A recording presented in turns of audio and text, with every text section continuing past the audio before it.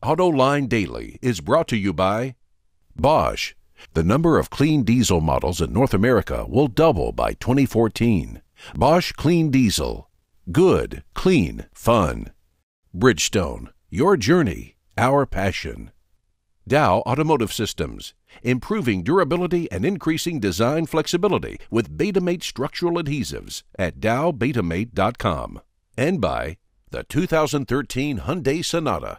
Learn more at HyundaiSonata.com. It's Tuesday, August 7th, 2012. Welcome to another episode of AutoLine Daily. I'm Craig Cole, filling in again for John McElroy, but we'll hear from him a little bit later in the show. Anyway, here's what's happening around the automotive world. Like a cat with 90 lives, Spyker is back in the news. The little Dutch automaker is making waves once again. In a classic case of David and Goliath, the Wall Street Journal reports Victor Muller and Company is suing General Motors for $3 billion in damages. They filed suit in U.S. District Court in Detroit yesterday. They allege GM forced Saab into bankruptcy last year, and here's their argument. The Swedish automaker was allowed to use patents and technology from GM, but the General retained ownership of that intellectual property. In other words, Saab couldn't share it with anyone else. When Spyker tried to sell Saab to a Chinese company to raise desperately needed cash, GM said not so fast. Without money, Saab couldn't pay its suppliers, and without parts, it couldn't build cars.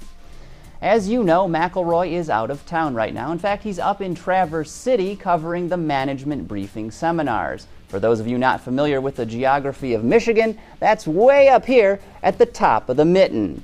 MBS is an annual conference organized by the folks at the Center for Automotive Research. This year's event spans 4 days and hosts some of the biggest names in the industry. With an update from the conference, here's John. One interesting tidbit that we learned at today's show is that Nissan expects another big earthquake to hit Japan.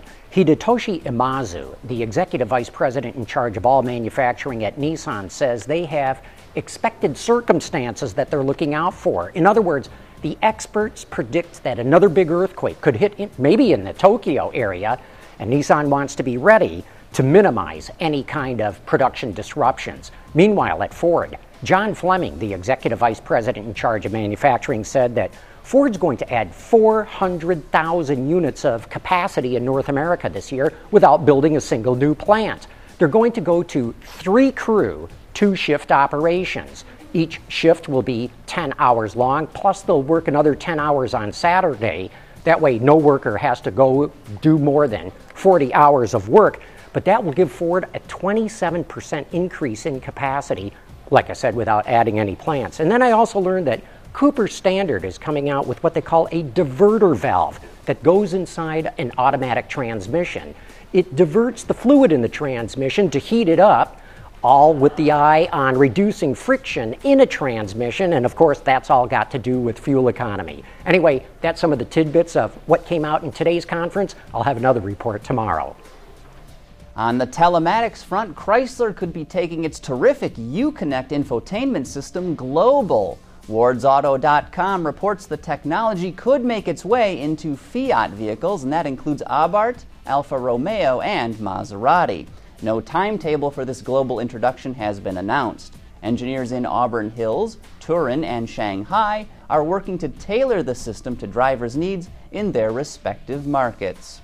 In related news, Chrysler has teamed up with Sprint to offer more Uconnect features in the U.S., including in-vehicle wireless internet and access to 911 services.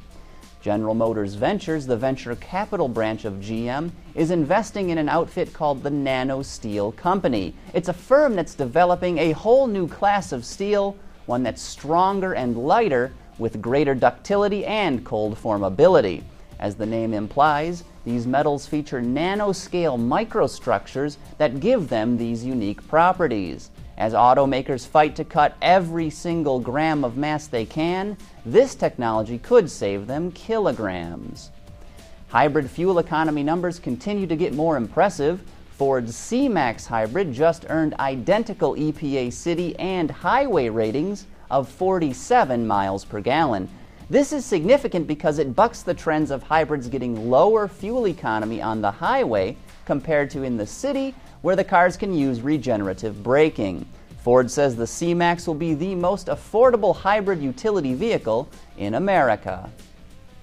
In motorsports news, the SRT Viper made its racetrack debut this weekend. The GTSR Coupe finished near the bottom of the scoring order at the American Le Mans Series race at Mid-Ohio. While more established teams took the top spots, the Viper squad said it was happy to finish the race with both of its cars intact. Up next, we'll take a quick look at the new Hyundai Elantra GT. Reducing exhaust emissions, aerified diesel particulate filters, high filtration, low back pressure, small package size, excellent durability. DowAerify.com. Here we have the Elantra GT at Michigan Speedway. And with the Elantra GT, it offers design, functionality, and 39 miles per gallon on the highway. So with the Elantra GT, it has similar appearance to Elantra sedan, but there's some differentiation. It has a unique grille. As you can see, it has a chrome accented grille. It also has projector headlights. And from the profile, from the side of the vehicle, you can see it has the fluidic sculpture design. And it has available 17-inch wheels with chrome accents, as well as side mirrors with integrated turn signals. From the rear, you can see it has a rear spoiler. Not only is it functional, but it's more aerodynamic, along with the standard rear wiper. One thing that's really cool about this feature, about this vehicle, it has a hidden badge concealed rear view camera. So when you put it into reverse, the badge electronically lifts up to reveal the rear view camera. Also, when you open up the trunk, the hatch, you'll see it has fold flat cargo capacity. And in addition, if you want to conceal something, like say you go running or hiking, you can put your shoes in this underfloor storage compartment as well. Now, Elantra GT is powered by a 1.8-liter engine that delivers 148 horsepower and 131 pounds-feet of torque, but the story is the fuel economy. Whether you get a manual transmission or an automatic transmission, you get 39 miles per gallon on the highway, and it's mated to a 6-speed manual or a 6-speed automatic. So as you can see, the Elantra GT offers design, fuel efficiency, and it's highly functional. You know, that is not a bad-looking little hatchback. Base price for the Elantra GT is just a bit more than $19,000, and that price includes destination and delivery charges. And that's the exciting conclusion of today's episode of Autoline Daily. We do thank you ever so much for joining us, and we hope you'll come back again tomorrow.